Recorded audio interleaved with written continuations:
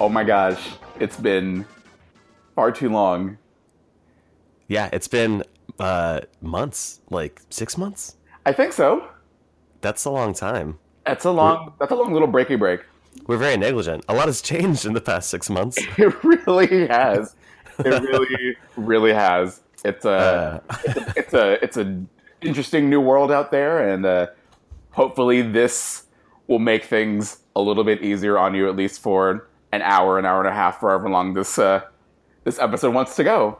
There's never been a more important time to have the escapism of video games and anime. So we're bringing it to you with queer commentary. This is Joystick Jockeys. Yeah. I'm Ruben Medina, your host. I'm back. And I'm the DLC pack you've waited almost a year for, DJ.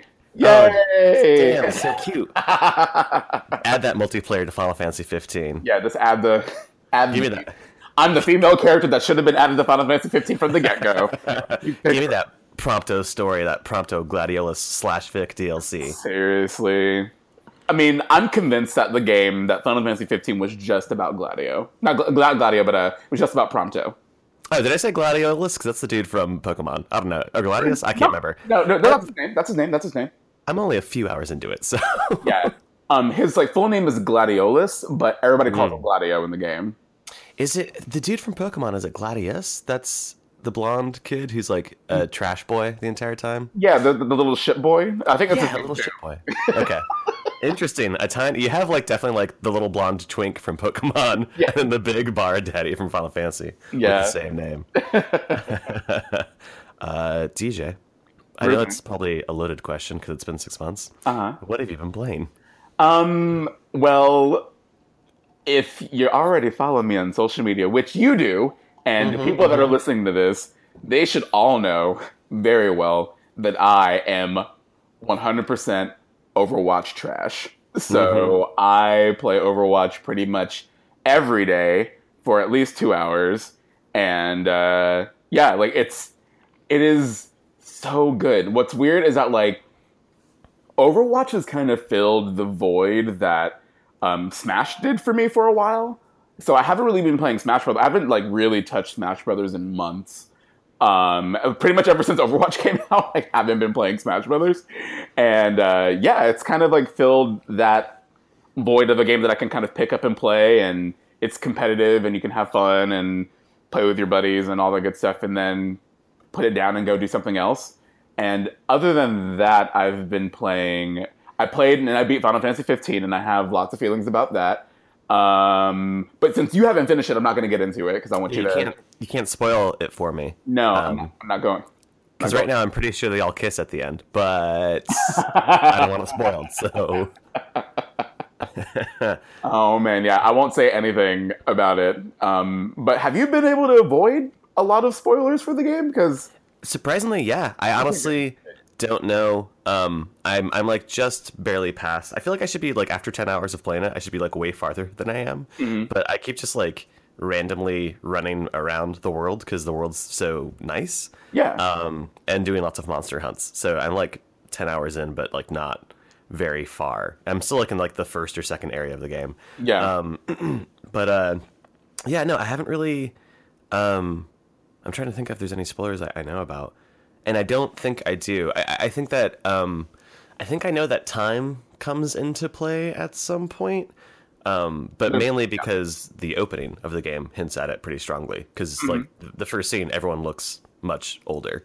Mm-hmm. So I'm really excited. Also, the fact that I keep seeing monsters in that game that are fucked up looking. I'm used to Final Fantasy monsters are always kind of look like beasts. In a way. Yeah. And I keep seeing monsters that are very humanoid and that just look straight up demons, like just like Satan, like all the time. And I'm super hype about that because that's much more in the sort of almost like a Bloodborne and like other more horror related series that I'm into. So I'm excited for that. Okay, cool. Yeah, Overwatch is exactly why I haven't been playing though, because every time I go to sit down, I'm like, you know what? I'm gonna play Final Fantasy, do a couple hours of it today, crank some stuff out, get some progress. But Overwatch is in the PS4, and then I'm just like, well, what if I just do like 2 or 3 comp matches? Right. And then it's like 5 hours later, and I'm like, well, I'll never play another game again.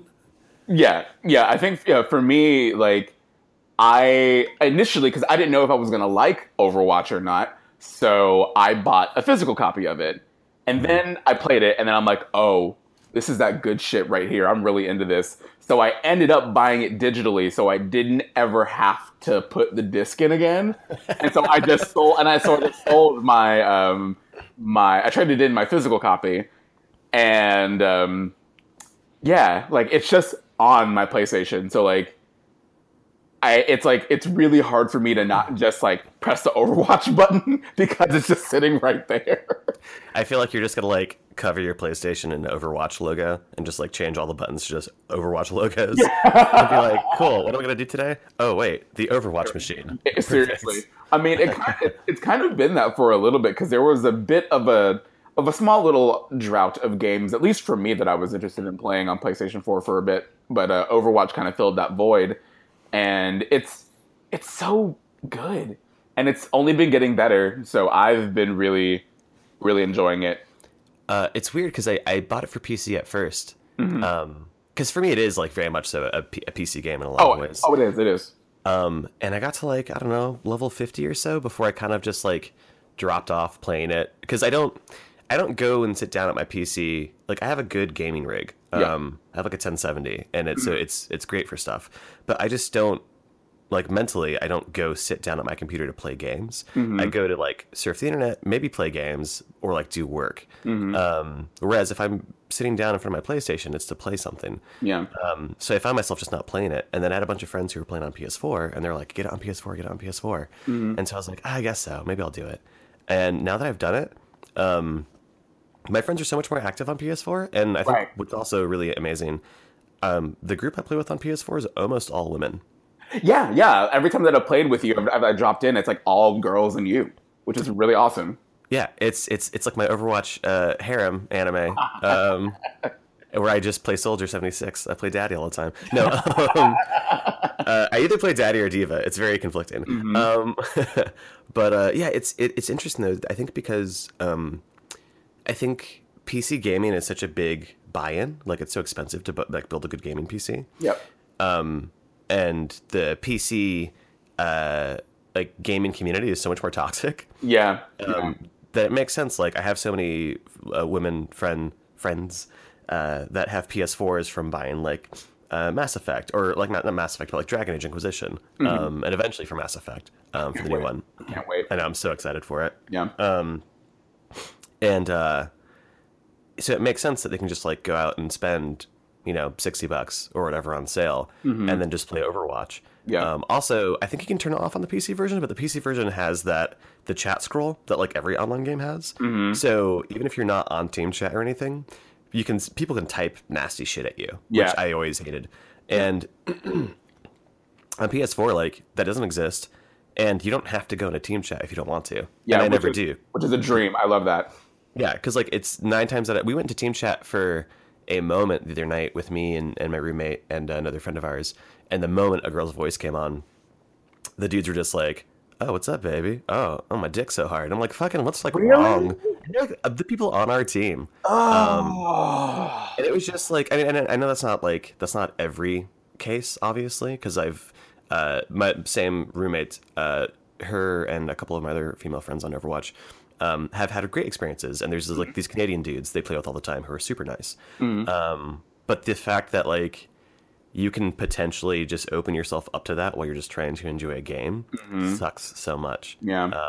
So yeah, I'm finding, I don't know, that game is so good on PS4. Yeah, it's really, really great. Because I initially bought it on PC as well, and I kind of go to my PC. That's where I do all of my comic stuff. Like when I'm ready to work, that's what I use my computer for.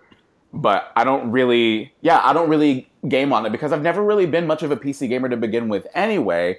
And that's kind of always been I've always gone to video games to like a console to play my video games. That's what I've always done.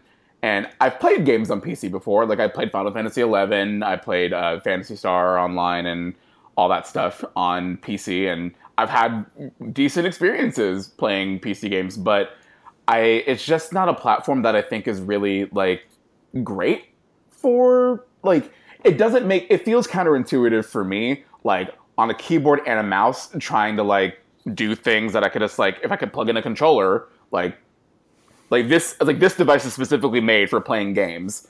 Like this PC is a multi-purpose device, which that's like the great thing about having a PC is that you can kind of like it can do everything, which is really cool. So I see why people go that route because it's like, well, why would I buy a game console when I can just build a PC for $1,200 or $1,300 and I have my working computer and I can also play games on it as well when I want to have some fun. But I get that mindset, but it's just not mine. Mm-hmm. And again, like a lot of my friends that play Overwatch all have PS4s, and none of them, because like a lot of my friends are like graphic designers or illustrators and stuff like that, so they don't really have like PCs. They have Macs and all that stuff. And Overwatch is definitely not available on Mac, so they all have PlayStation 4s. So we just all hop on and play on PS4. We have a great time, and our group is very, very queer, which is amazing. And we have like our one like obligatory straight guy. And he's like the sweetest guy. He's my roommate's one of my roommate's oldest friends. Really, really sweet guy. And yeah, and we just have this awesome rapport where we are just like open and loud and queer and just enjoying Overwatch. Like so we always have a 6-stack, which is great. And we just roll up and just play competitive, or we do no limits in arcade mode and just have a grand old time. It's great. It's really, really fun. And it's interesting too because I think playing both. And sorry guys, I sound terrible because I'm getting over being sick. So sorry for all the gross like sniffles and throat clearing sounds. But playing both heavily on PC and PS4 at different times, obviously. I actually find it's almost more fun to me on console because I find that more heroes are viable. Yeah. Because the PC version is so much faster, it's much more punishing. Yeah. So I think the skill ceiling is so much higher on PC. Mm-hmm. So I think to be able to play in a match and be effective as a character on PC, you have to be like really, really good with that character, or you get punished, and you get punished hard, and it makes it not fun to play as someone you're not good with. Mm-hmm. Whereas on console, I think there's a little bit more leeway to make mistakes and to not be the best Mei or the best Reaper or whatever, and still be effective and still help the team. So I find that like on PC, my hero pool was very small, and on console, I play with almost everyone. There's definitely people I favor, like D.Va for sure is my main. Yep.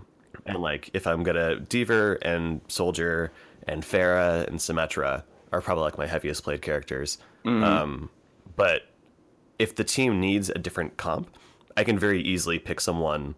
Like, if we really need a Rein and no one's being Rein, or we really need a Lucio or a Mercy and no one's being those characters, I can pick them and feel really competent with them. Yep. And that's not the case, I think, for me at least, it wasn't the case on PC. Mm-hmm. Yeah, like, I completely agree with you. Like, I found myself playing a lot of the characters now, and I think in general, too, like, that's what I feel about Overwatch, is that I am playing characters that I never thought that I would play. Like, anybody that knows me, like, they're going to see D.Va like, yep, that's the character that dude is going to pick. Which is true. Like, she's my main whenever I can pick her.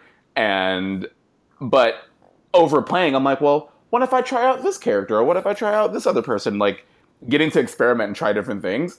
Like, I found myself playing heroes that I never thought that I would, and kind of really understanding what my role is when I'm playing these kind of like team-based shooting games. I think I do really well as a support or as like a defense character, because I like, even though I love like just going in guns a-blazing, like I tend to overextend a lot when I do that. Same. And especially because like all the characters that are DPS are pretty squishy, so it like my desire to go in guns blazing does not match with how squishy like Soldier and Reaper and Tracer and those characters are. They're very squishy. But even though Mercy is super squishy, I find myself living a lot longer when I'm playing as Mercy, and I'm just like flying around like trying to heal everybody. But I'm also not opposed to just like busting out Mercy's little gun and just like popping heads off real quick from afar, which is awesome. And I've had a couple of friends watch me play, and they're like, "You're really good at this game." And I'm like, I didn't think that I would be good at a shooter. I've never been one that's been into them, and this one has definitely been like, it's been the thing that kind of got me into first person shooters. But I don't really find myself playing anything else unless it's as fun and like colorful and bright as Overwatch. Well, I think like Overwatch, they invested so heavily in lore and characters, which most FPSs don't, or if they do, it's incredibly dense and usually like I know like I'll probably get shit for this. Like Halo has a really really intense and dense lore. Yeah. But it's for the most part like kind of pretty average sci-fi fare. And I'd say frequently tropey. Even like Destiny, I love Destiny, and I think there's really cool stuff in the lore, but that door is extremely dense. Overwatch's lore is very, very simple, but very, very gratifying. It reminds me of just good comic book making. Yeah.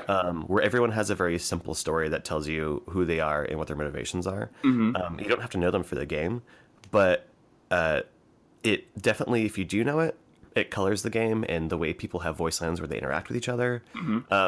I actually almost wish, it's probably harder for them to implement, but the way that you have voice lines together when you're waiting for matches to start, I almost wish that they had voice packs that were during battle, so that there was more like sort of your characters rooting for each other when you do good shit. Like if someone's getting double kills or stuff, maybe some characters say like support each other and say cool stuff. Also, because I think that would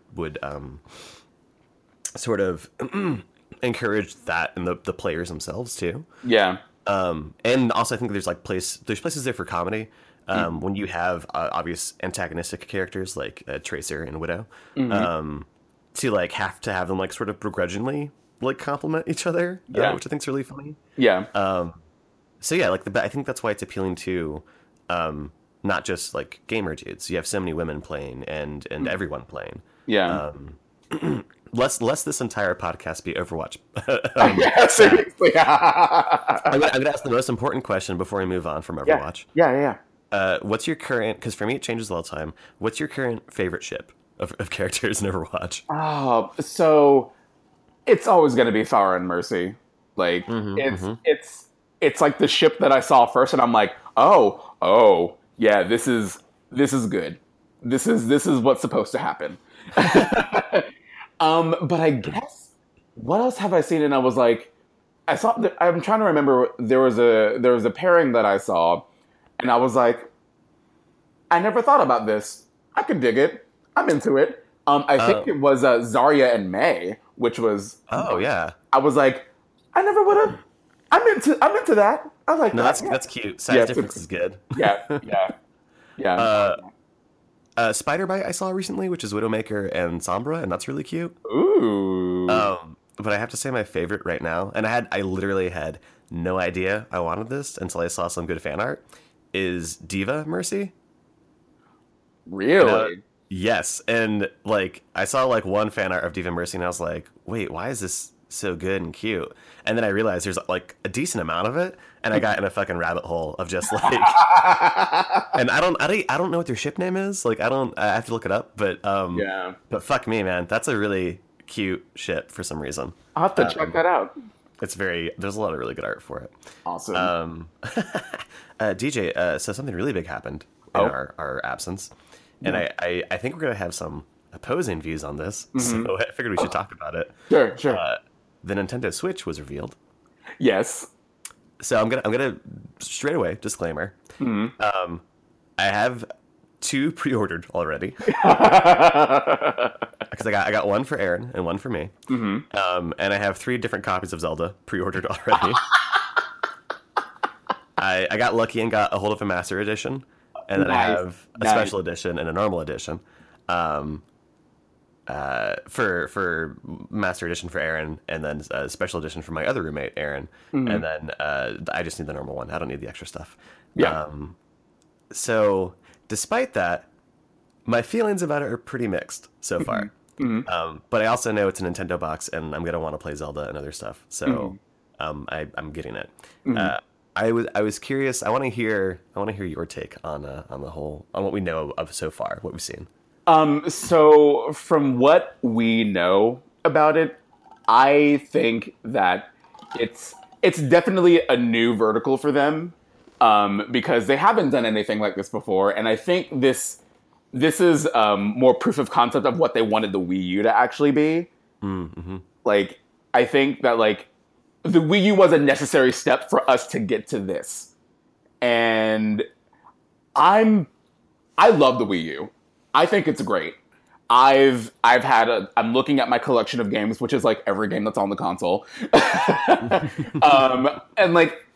And I'm looking at all these games and I'm like, everything here is really fun. I like everything that I'm seeing that I have on my shelf right now. Everything is really fun. But I understand why so many people are very like cautious about it, and why people are have their reservations about it and all that stuff. So like, I get it. I feel like in general, like, gamers are very like cynical, and I'm not saying that I can't be cynical like as well, because I definitely can be, and I definitely am at most of the time. But like, whenever something new comes out, like a new piece of hardware from a manufacturer that makes game consoles, so whether it's Sony or Microsoft or Nintendo, I try to go in with open arms, because like, I have an Xbox One, like I wanted to give it its fair shot, and I don't use it. I don't play mine. There's just nothing that appeals to me that's on that system. But I didn't want to like say like, oh well, like the Xbox One sucks, without actually like giving it like a fair shot. Like, I bought it the Christmas that it came out. I got the Kinect and and all that stuff, and I gave the voice commands a shot, the Xbox On bullshit and everything. And when it wanted to work, it was great. But when it didn't, it didn't. But I'm always like, everybody knows this about me, that like I'm like a huge like Nintendo guy. I've always have been. That was what got me into games to begin with. I got an NES when I was 5, so I've always had like a super huge attachment to Nintendo. But as I've gotten older, I have just as big of an attachment to Sony as well, because like the PlayStation is incredible. I am really optimistic about Switch. I think that they are doing all of the things that I wish they would have done on Wii U in terms of its branding and marketing. And if you've noticed with all the branding and marketing for Switch, that there is like not a kid present No, not at all. in any of the marketing. It's all fancy millennials with nice apartments. Yeah, it's all, how do you afford that? It's millennials living in really big ass apartments, and I'm like, where is this? This must be in the middle of Nebraska or something. Yeah, like, then it's in the middle of New York City. They're like on a rooftop, and I'm like, what? Who are you? Yeah, like, who are you? It's like, what rooftop parties are you going to where you have to... I'm a hedge fund manager that loves Zelda. Like, I don't know what's going on. Seriously. Because it's kind of their marketing campaign for it reminds me a lot of the Life with PlayStation, the kind of lifestyle campaign that Sony did for the PlayStation 4 and the Vita, showing like how they connect together and all that stuff.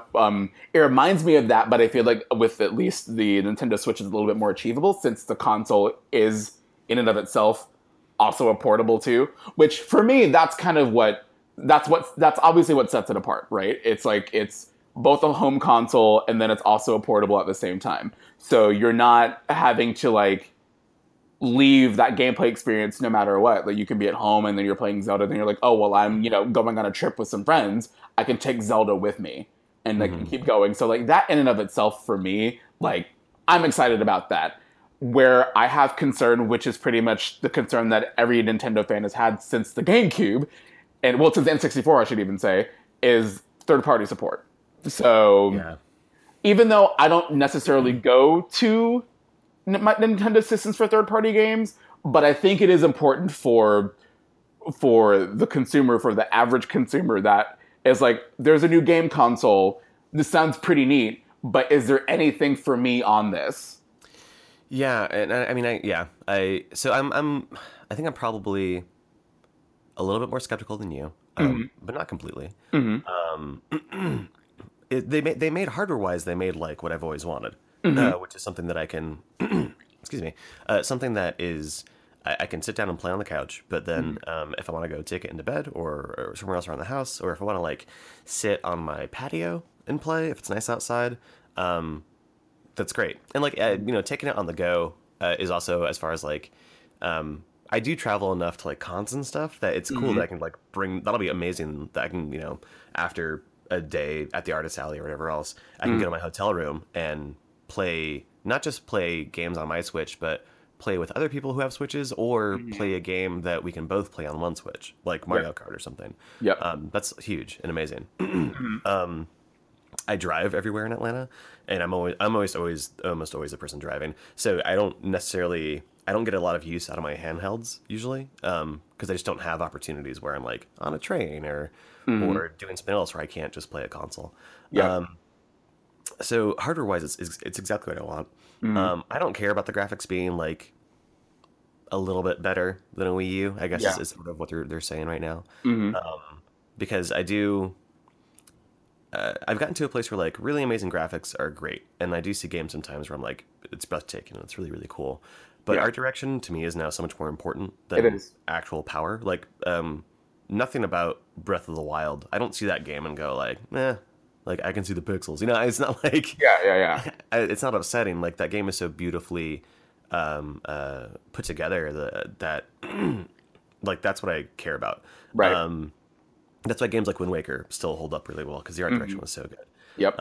It's why I don't care about like I would love when I play Overwatch on my PS4. Sometimes there's things about it where I'm like, God, I wish like these little details that I can see on PC were there, but Hmm. it doesn't like diminish playing the game because it's colorful and fun and not photorealistic. Yep. I think my biggest concerns right now with the launch of the Switch Hmm. is I do think the price is a little high, because just like looking at comparable hardware, like not that, and again, it's the value of having a Nintendo machine, Hmm. but like the Nvidia's like tablet thing, Hmm.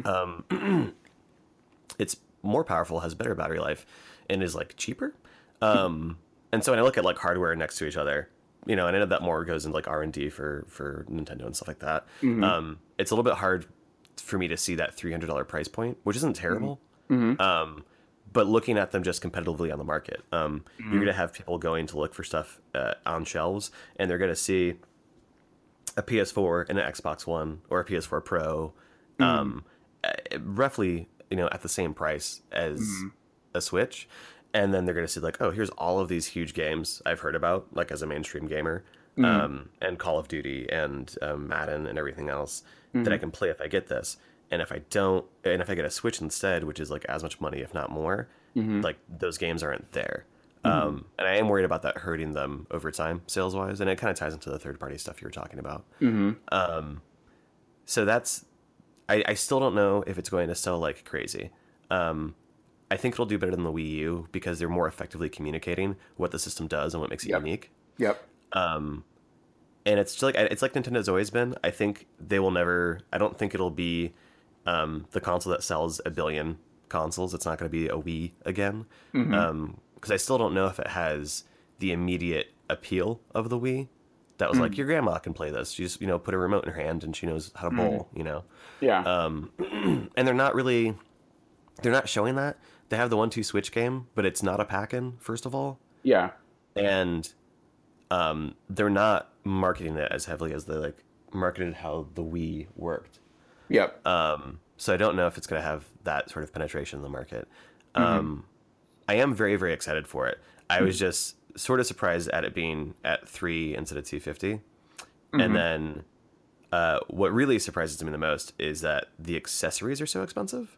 Yeah. The accessories are. I'm like, this is a little crazy. The pricing That for the accessories are a little crazy.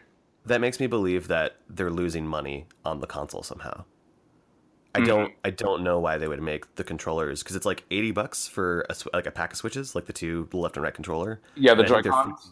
yeah, the Joy Cons are Joy-Con packs are 80. A single Joy-Con is 50. The Pro controller is like 70, which is like $10 more than a normal controller for like Yeah. other things. Other systems, yeah. The pack-in like Joy-Con mold controller thing isn't the charge one, um, which is also weird to me. Like, there's just all these things that they're doing accessory-wise that leads me to believe that somehow they're losing money on the actual console, which would be weird because the tech in the console is pretty old.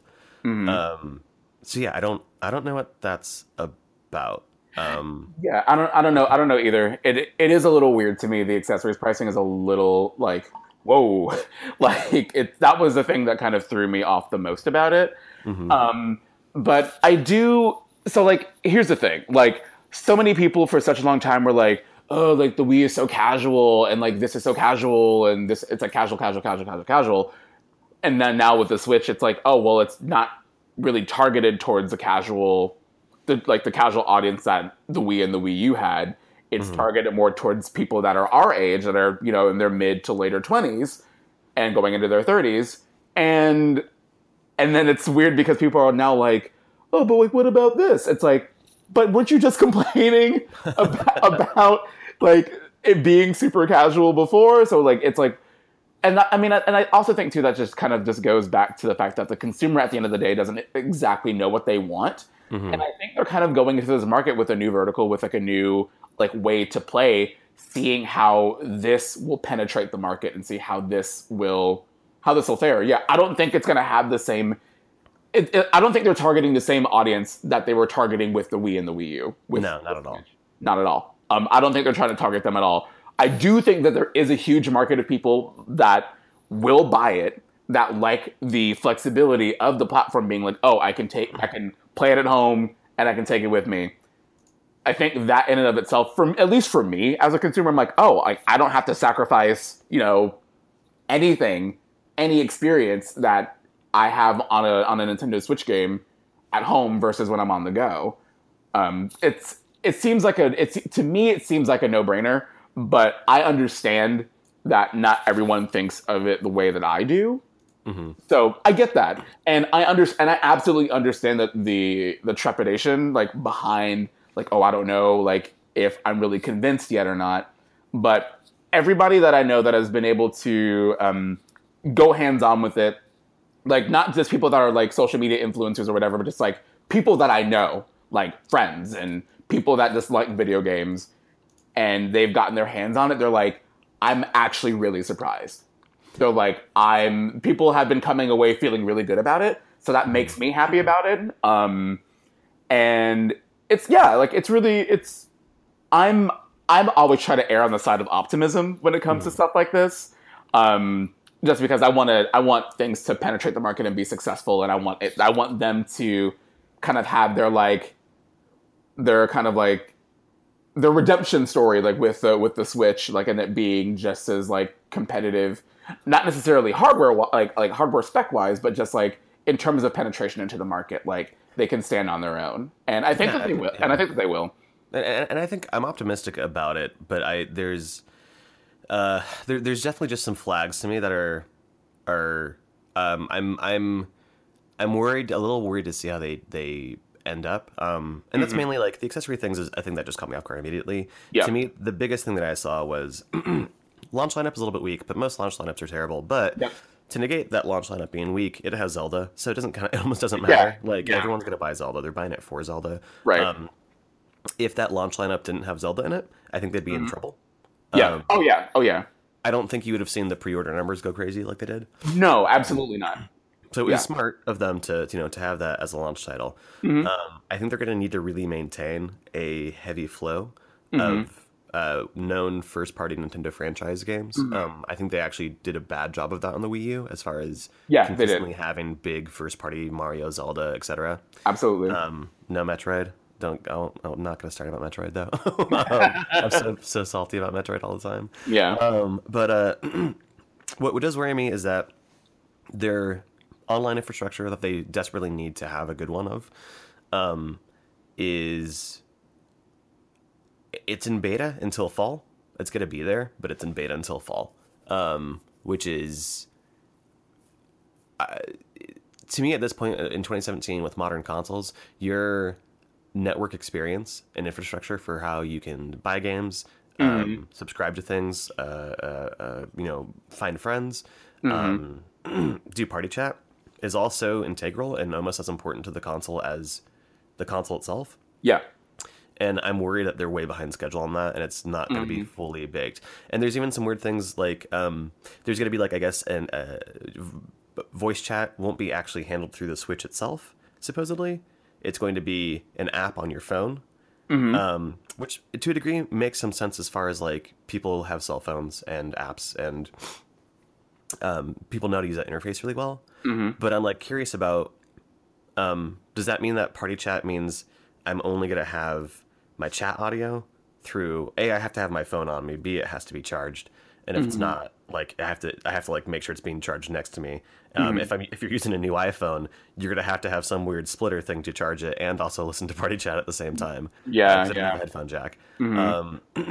And will I be able to? Is it just gonna be my voice chat? Is it like using Skype on my phone or something, or is it gonna be able to pipe the game audio somehow? Because sometimes if I'm playing late at night, I have everything on my, like I actually always have everything in my headphones. I have game and chat audio there. Yeah. And so the idea that they're that's weird to me, that they're not just gonna have chat.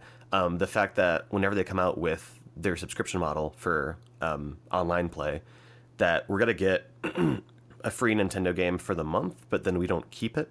Like Which is weird. I understand it because I think there's inherently, and not monetarily, but like psychologically, there's more value in the virtual console catalog than probably anything. Like PlayStation Plus and Xbox Gold, like I get games from them, and I would say like once every 3 months, is there a game where I'm like, oh shit, I'm so happy to have this for free, and I'm going to play it all the way through. Most of the time, it's I'm going to play this game for 20 minutes or an hour, and be like, oh, that's kind of a cool indie game, or like an interesting AAA that I missed 2 years ago. Whereas having, I mean, like any major Nintendo, Super Nintendo title or a Nintendo title, that's like, oh fuck, I get this. This is amazing. So I get them, I think, not wanting to take away value from those things. And frankly, like, you know, if you can probably play through a game in a month, a Nintendo game for sure, like a VC game. So I'm not super upset about it. It just, again, consumers looking at that stuff. It's weird. With PlayStation, all this value that I get, whether or not it's actual value, you're getting free shit every month. Nintendo gives you that free thing and then takes it away. It's definitely a weird vertical. I do. So I was looking at more of the hardware specifications for the Switch again, and it does have it does show when it shows like the audio, like the headphone jack. It's like, oh, for voice chat and headphones and whatever. So it has that stuff built into the system. I just think that probably isn't baked into the system yet. And I think it's probably get it in fall maybe or something. And I think that it was easier for them to go through a smartphone app to kind of do that first and then kind of see like how it makes sense. Because, for instance, like I actually use the PlayStation app a lot, but it's really fucking slow. Oh, it's bad. It's not good. It's terrible. So if they get the app right on mobile devices first, because whenever I'm out with friends and I'm like, oh, like let's play. I'm like, if I meet someone new at like a gaming event or something, I'm like, oh, well, let's play Overwatch together. I'm like, oh yeah, give me your thing and I'll add you right now and we'll play.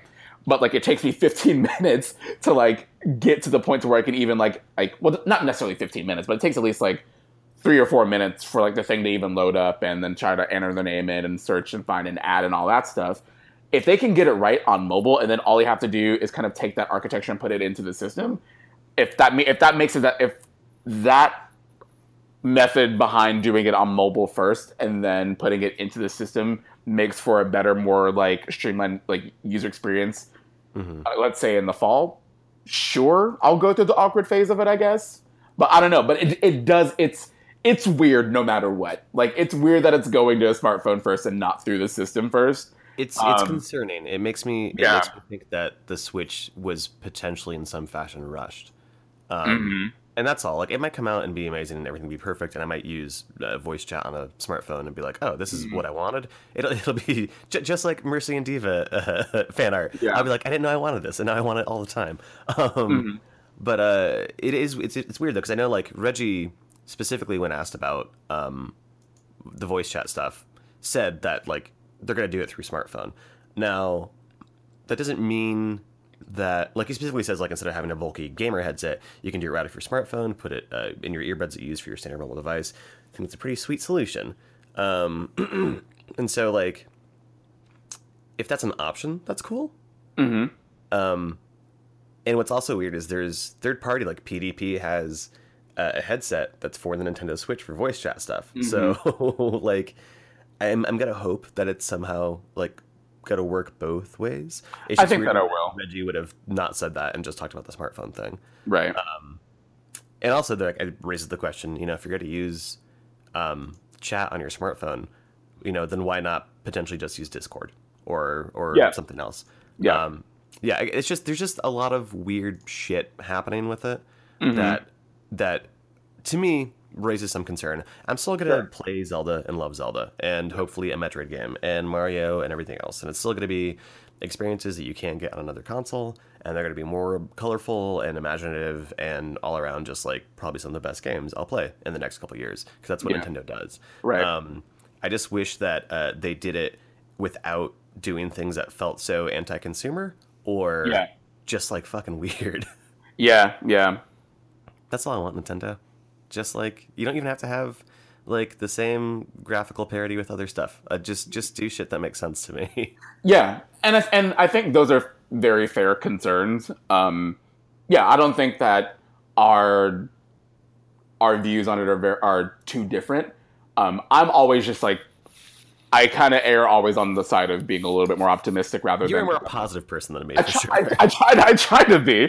Yeah. I definitely try to be. But I think that all of your concerns are very fair and very valid. And I think when you do research and development, like when you look at what else is available in the market, how does that fit in? Where is there a gap?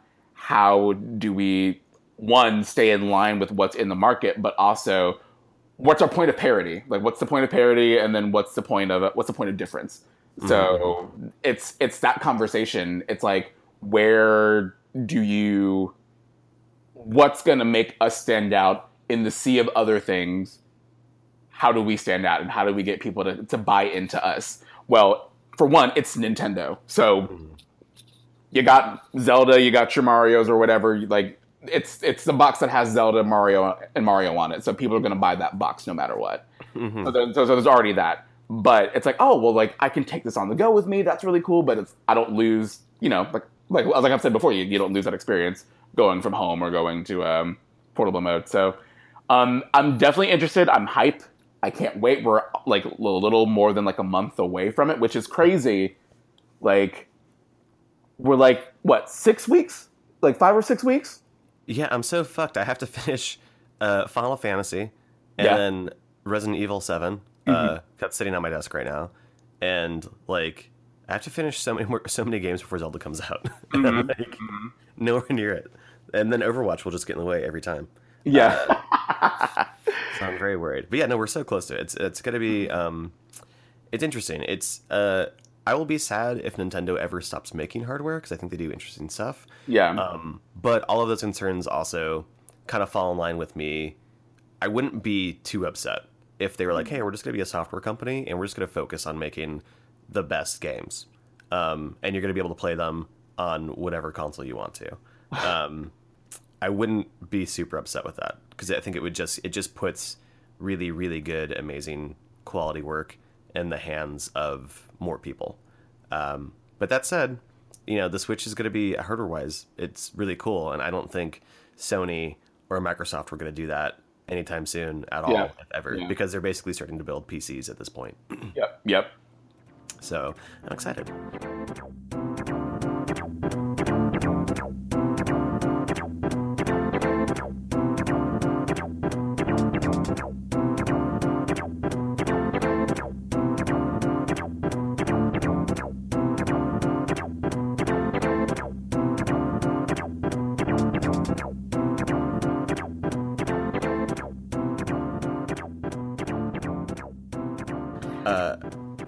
TJ, Yeah. can we talk about how shitty this season of anime is? I've heard that this season has actually been really, really shitty. There's nothing to watch. There's nothing. Yeah. Yeah. Nothing at all. If you try to get up, like, don't at me, but if you do at me, trying to tell me there's shit to watch, you're wrong. No, here's what there is to watch. Little Witch Academia, but you can't watch it legally in the States. Yeah. Because Netflix does that thing where I think it's going to be 2 seasons, and so Netflix is not going to put it on American Netflix. It's on Japanese Netflix. It's actually simulcasted on Japanese Netflix. Mm-hmm. They won't put it on American Netflix until all of the first season's done, and then they'll put it all up there so you can binge watch it. And then they'll do the same thing. They did this with a Kuro Mukuro, which was a pretty good kind of like silly mech anime from a season or 2 ago. Mm-hmm. They got the rights to it, and I was able to watch all the first half of the season, and then I couldn't watch the rest of it unless I wanted to do so illegally. Mm-hmm. So Little Witch Academia is really, really, really good. Yeah. Which I am watching in ways that are potentially not illegal, or potentially legal rather, which I feel conflicted about. And I think that's also, there's a big sort of, I've seen a lot of people on Twitter talking about conflicting views about it. Yeah. Like actually Nick Robinson had a really interesting thread about it. Mm-hmm. He did. And he's like, he knows his shit about the industry with anime stuff. Yeah. And I kind of fall in his camp where I'm like, listen, I will, when it comes out on Netflix, I'll stream it, like, again, whether or not I'm actively sitting there and watching it. Like, I'll do it so it gets that people are watching it. Mm-hmm. But I'm not going to, if you are making it so I literally can't watch it at all until this date, but everyone in Japan can, and there's spoilers on my dash because other people are watching it legally, I'm not going to wait. Right. I'm not going to hurt the industry because I don't want to do that, but I'm going to watch it, and I'm going to watch it again when it comes out because it's amazing. It's just as good as the shorts. Yeah. And I don't know. I think there's people that disagree with that, and I understand why they disagree with it because it does set a like slippery slope precedent. Yeah. But fuck, man, I want to watch my Little Witches. Yeah, and I think it's a learning experience for Netflix too. When it's like it's like you can't do this. Like if a show is being simulcasted, especially when there's Funimation and Crunchyroll around, when they are literally getting things that they immediately air in Japan, they are online for people to watch all over the world, basically immediately. And for them and for Netflix to take a show that's currently running in Japan, I think it just works against their best interest for getting people to kind of buy into it and to watch it's like, oh, well, you're making me want to pirate this because I can't watch it when people in Japan are watching it at the same time. So, like, it's one thing when it's a production of an American show, when it's like, oh, like, we release all of our Netflix original series all at once, and then, you can binge it. It makes sense for that stuff, but if the model is different overseas, we should follow suit with that so that everybody has that same experience. Well, because, it's causing this issue. Yeah, and I think it's like people consume anime differently. People consume fandom stuff differently. Now, like, let's talk about fandom. So talk about like an American production, like Voltron, right? Yep. The difference there is that there's no way to watch Voltron until it comes out on Netflix. Right. So there's no spoilers going around. Like, there's no way to get it. It's just there, right? Right. You can't do anything about it. When there's a bunch of ways to watch Little Witch, but just no legal ones in America, like, I don't know. I hope Netflix realizes that with the fact that every other place is doing simulcast. With anime, I know they love their binge model, but with anime, they gotta do simulcast. They have to. Yeah. Like, and the fact that Netflix Japan is doing it, but we're not doing it here. And maybe, I don't know if Netflix Japan just doesn't do the binge thing. I don't know if they don't don't air full seasons of their originals or something, if they do episode by episode, because maybe people don't binge in Japan like they do in America. I don't know. But yeah, it's I think actually there was a Sailor B tweet that she was basically saying, like, it's what they're doing is bad for the industry and also bad for the viewer. Like, she didn't really come down, I think, necessarily on either side of the argument. Yeah. And given what she does for a living, like, that's also difficult to do politically. Yeah. But it is. It's not good for the consumer. It's also not good for the anime industry. Right. Right. So they got to fix that. But that is like, that's the one show. And then Mrs. Kobayashi's Dragon Maid, I think. is the other one. It's kind of like a sort of slightly ecchi, sort of Yuri manga adaptation that KyoAni's doing. And I think if anyone was doing it besides KyoAni, I wouldn't give a fuck about it, and I'd probably just not like it. Yeah. But KyoAni's animation is so good, and Yeah.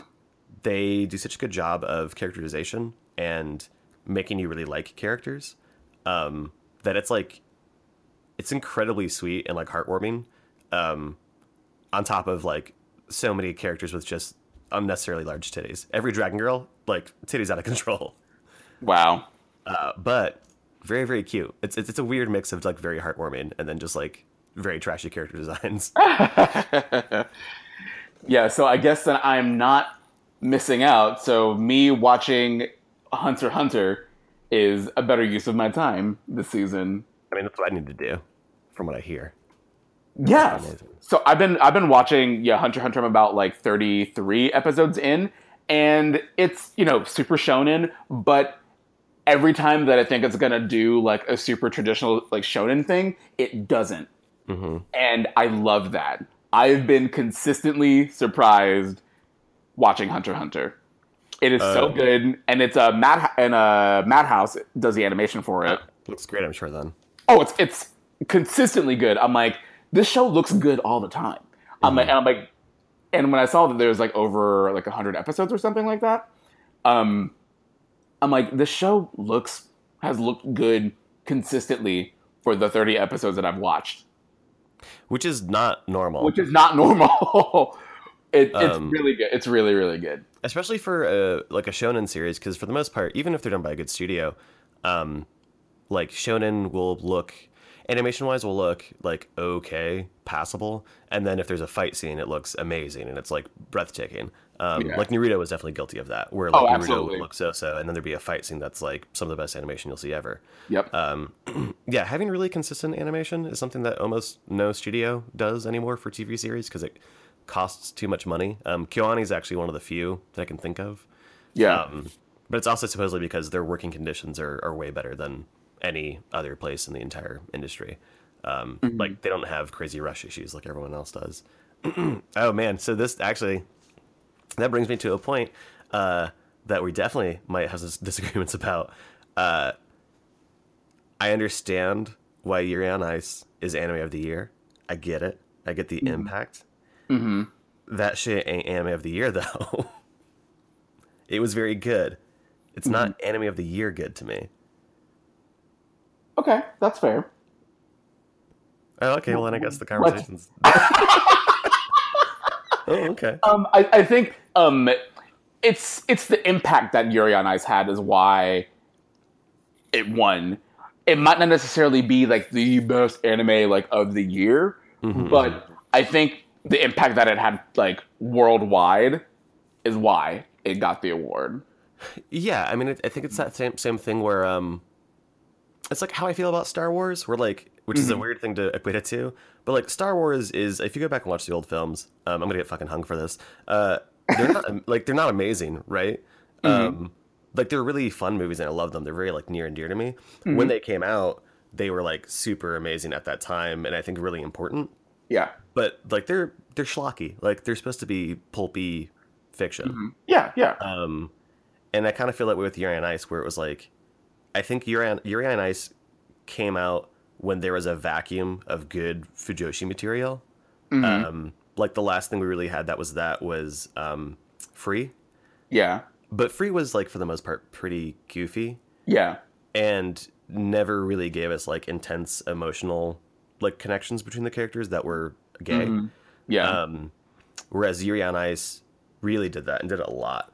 Yeah. I'm still disappointed that they never really took it all away. Like I really wanted to see like a kiss, like a real kiss, not a maybe implied kiss. Like if we're gonna have that gay representation in a series, I want to really go all the way. Yeah, just because to me what you're doing is, and I get that there's politics involved in it, but if you're gonna like tell me these characters love each other so much and heavily imply that it's romantic and everything else, but you're not gonna show a gay kiss, it tells me that you think that whether you think that a gay kiss still shouldn't be shown in a series, or you're doing it because you think having a gay kiss in your series is going to hurt your series. Yeah. Like, it's going to hurt people being into it or whatever else. Yeah. So that happens in Yuri as much as it does in Yaoi, Yeah. which sucks. Yeah. I enjoyed it.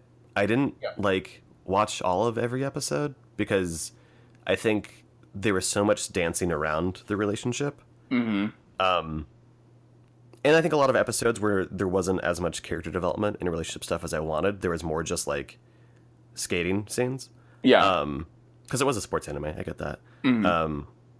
But no, I understand why people feel like it's anime of the year and why it got voted that way, and why it resonated so well. And I'm really glad that it exists for all of those reasons. I just look at stuff like that, to me, the character development stuff, or just like the intense drop off in animation quality in that series, which again, incredibly ambitious and insane to have fully choreographed, animated 4-minute like ice skating routines almost every episode. No studio is going to pull that off really well. Yeah. Yeah.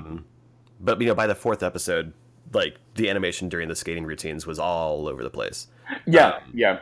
And looked really bad. That said, I still liked it a lot. I just think that like if you're gonna have a crazy hard on for animation in 2016 for a series, Flip Flappers was gorgeously animated, like consistently. I would say there was maybe a drop off in the past, like the last episode or two. I feel like there was a lot there. I feel like the last 2 episodes of Flip Flappers, like the animation definitely dropped off. Yeah. Because because when you were here, and so that's also what happened in in our little break. Ruben and I finally met in person. Finally, it was moved to San Francisco and it was awesome. Yeah, it was super fun. And then he introduced me to Flip Flappers there, and like the first episode, of course, like was breathtaking, and it was pretty consistent. The show was pretty consistent for the most part, but then like there was just some like weird choppy stuff happening, like in some of the later episodes when it was really kind of like ramping up story wise. But like overall, consistently, I thought it was really good. But I think that there were some drop offs in like there were some like really weird choppy like inconsistencies with the animation, especially with like how they did that kind of like cross hatching thing within their eyes, like how they would like stop doing that in some scenes and then other scenes it would be there. And I'm like, that really it really bothers me because if you're going to commit to like a visual design cue like that, it needs to be everywhere. Yeah. And it wasn't, and it kept driving me crazy. And but other than that, I really, really liked it. It took a minute for me to kind of understand more of the subtext behind Flip Flappers. But once I got it, I was like, oh, okay, like, yes, I get it. That show is so incredibly fucking gay. Yeah. Oh, it's super gay. It's like, really gay. It is. I think as like Yuri on Ice is as like overtly gay in character interactions. Like Flip Flappers is incredibly gay in every non-overt like interact. Like every scene, every like bit of imagery or metaphor in that show is like intensely. It just reminds me of Utena in a lot of ways. Like, and I'm blanking on that creator's name, but like all of his work, just like so, it's very gay. It's very good. Yeah, like I really enjoyed what I watched of Flip Flappers. There were some things that like made me a little uncomfortable in Flip Flappers, like, For sure. like that was like, I mean, this is like a little gross, and I don't think that this is necessary to convey the story. Like, it doesn't have to be this. Yeah.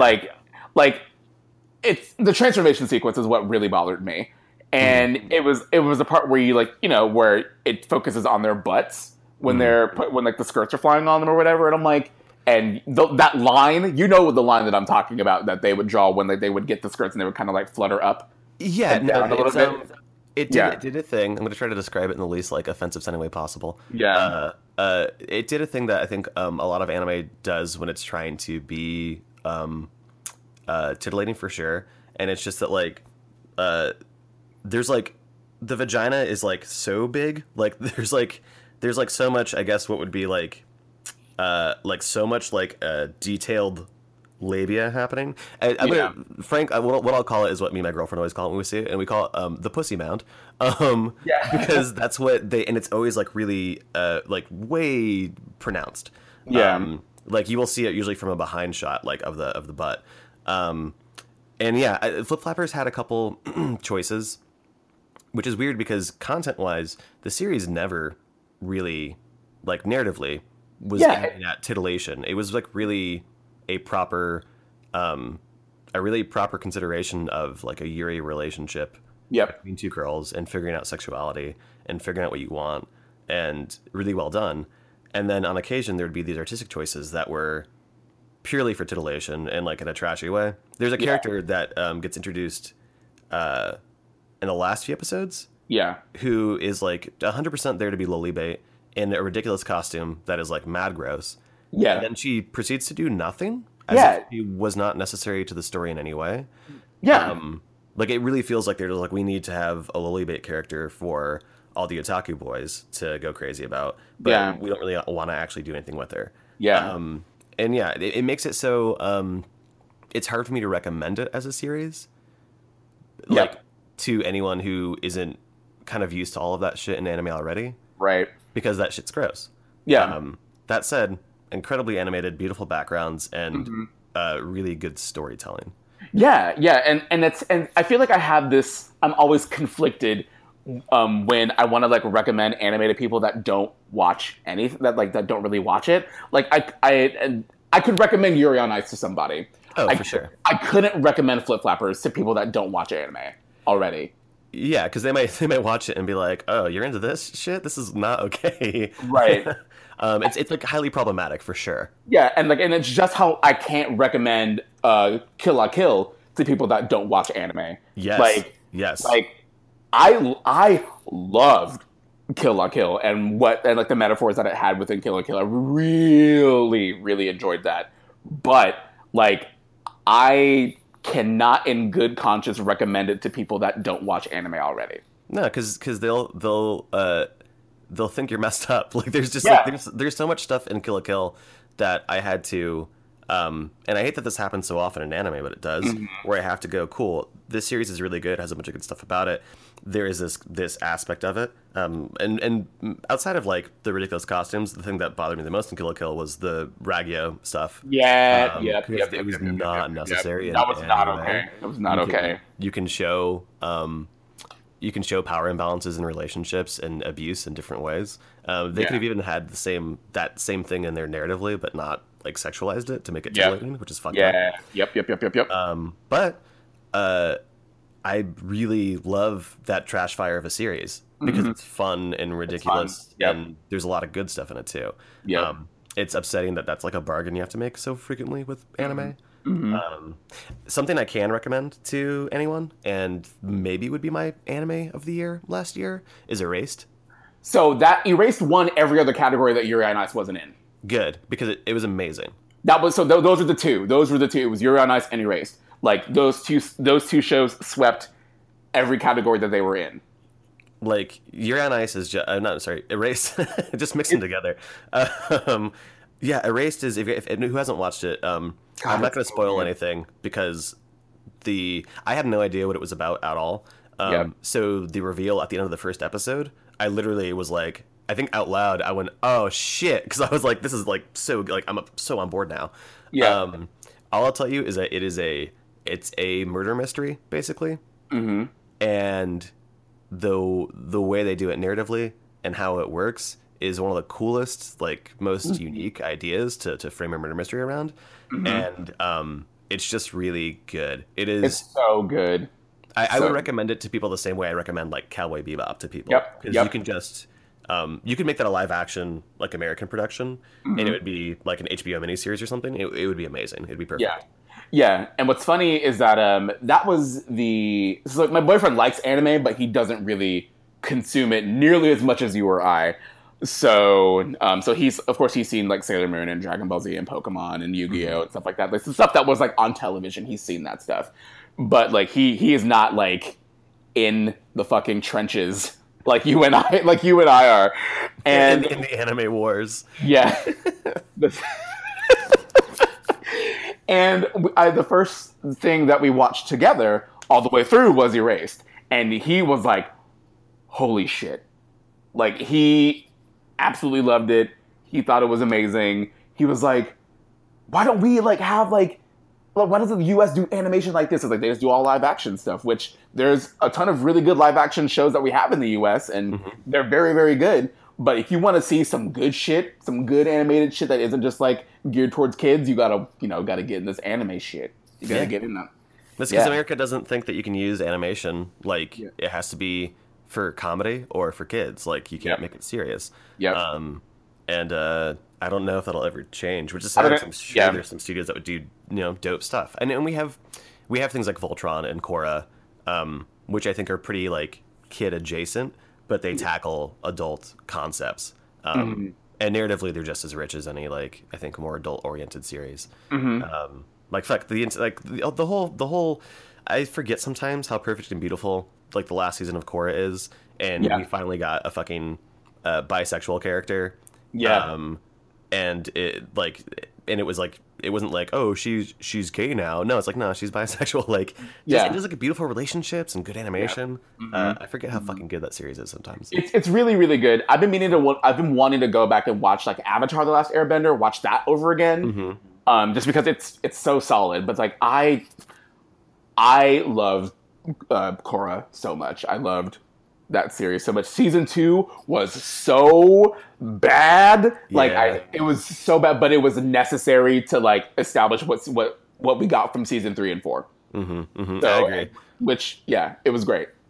So I guess I'll kind of walk it back some. If you have an anime suggestion you really want from me this season, you can at me. But here's what I'm gonna say. If you suggest a thing that I haven't watched this season, because I've watched, like, a couple episodes of things and it's been like, no, this isn't that good. If you suggest it and I watch it and I love about it, I'll talk about it on the next episode and I'll give you some props. If I watch it and it's trash, I'm gonna drag you. So I'm gonna say you're at, and I'm gonna be like, this is trash. This is bad. Like, this is real bad. So I'm gonna like walk back, like, a little bit, because I wanted to let you say what you wanted to say, but I want to, like, interrupt your train of thought. Can you kind of go back and explain what Fujoshi is for the people that don't know that are listening to this? Oh shit, yeah, for sure.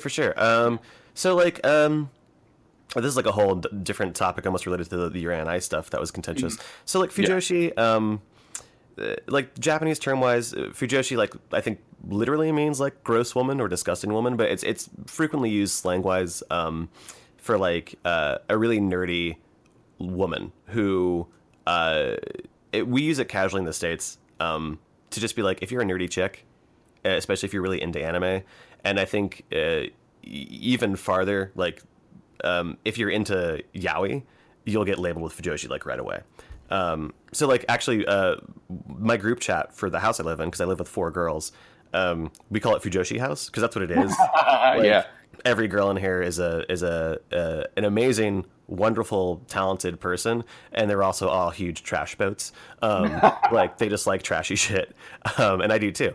So when I talk about the Fujoshi, sort of the Fujoshi audience needing something, Free fulfilled that, because it was a bunch of pretty boys with their shirts off, and there was definitely lots of, like, sexual gaze at them, which is something that we don't get for men in anime usually. We get it only for women. That sort of male gaze. And Yuri on Ice, I think, fulfilled a more emotional want for that. By having 2 characters that, like, we had some shots that were like that, but especially Victor. But for the most part, it was like 2 men being unabashedly in love with each other, and expressing it too. Which I think is really beautiful about that series is that I think that series is, to me, 100% gay. If you wanted to argue that they love each other in a non-romantic way, I don't think that's what was intended by it. But the positive, even if you believe that, what that means is that it's a hetero relationship that has, like, no toxic masculinity, which is also incredibly important and necessary. And it's what makes, like, Final Fantasy 15 so good. Is that they're comfortable expressing. that love, Yeah. whether gay or not. Yeah. Obviously gay, but Yeah, absolutely. yeah. So that's Fujoshi is like, yeah, it's like the same way we tend to like talk about people being otakus. It's just a gendered term for it, sort of. Definitely. Yeah, it's yeah. I came away from that show like I didn't finish all of Free because I'm like, oh, this. I'm like, I get what this is. Like, I get what this is doing, and I think I've seen enough of it to where I'm fulfilled. Like for my need for the reverse version of like the male gaze against a woman, we get to see that for guys for once. So I'm like, that's okay. I'm good. But like, what I really want to see is some like thick ass Bara shit with that male gazing with that gaze shit. I want that. That's what I want to see. Yes, That's what I really want to see. I don't need all tiny swim boys. I mean, they're good swim boys, and I like them. Yeah. And a couple of them are really really good. Yeah. Yeah, no, like I want some like some gladios, some big boys. Yeah. I guess. Well, actually, before I guess we stopped the anime thing, just because we were talking about really good shit. Hibike Sound Euphonium, which was the KyoAni series they were working on before Miss Kobayashi's Maid Dragon that's currently airing. That show's good as hell, and also a little gay. Like it is just about a like concert band in high school, and it's all character drama stuff, but it's so like refreshingly sweet and earnest and honest and not really too goofy, just like really really good characters and character interactions, and it's 2 seasons, and that's one of my favorites from last year for sure. Also, probably one of the most gorgeous like animated TV shows I've ever seen. Yeah. And they don't do like a lot. It's not a big action series, right? It's about a concert band. But they take such care with every like little bit of animation in it, that it's just consistently incredibly beautiful. And it's a little gay. Like you can definitely, I think, you can definitely assume that some of the characters are like some sexuality somewhere on the spectrum of like bisexual or whatnot based on interactions. And they're very, very cute interactions. But yeah, no, it's like really, really, really good if you just want a nice like chill show to watch. I'm into it. Yeah, I've been. That's in my queue of things to watch. Is the Sound Euphonium. So I've been meaning to get into that, and I think I will very, very soon. Season 1's good. Season 2 starts a little bit slow, but the second, like the back end of season 2 is just like is so good. There's just so many moments where like both Aaron and I were like tearing up on the couch. We were like, oh, this character's so good. They're so sweet. It was just really good. Yeah. DJ, do we have anything else for our peoples before we go? I don't think that we do, but I'm happy to be back to be doing this again. It's been so much fun to sit and chat with you again and record and make some awesome podcast magic with you again. It's been good. Yeah, same.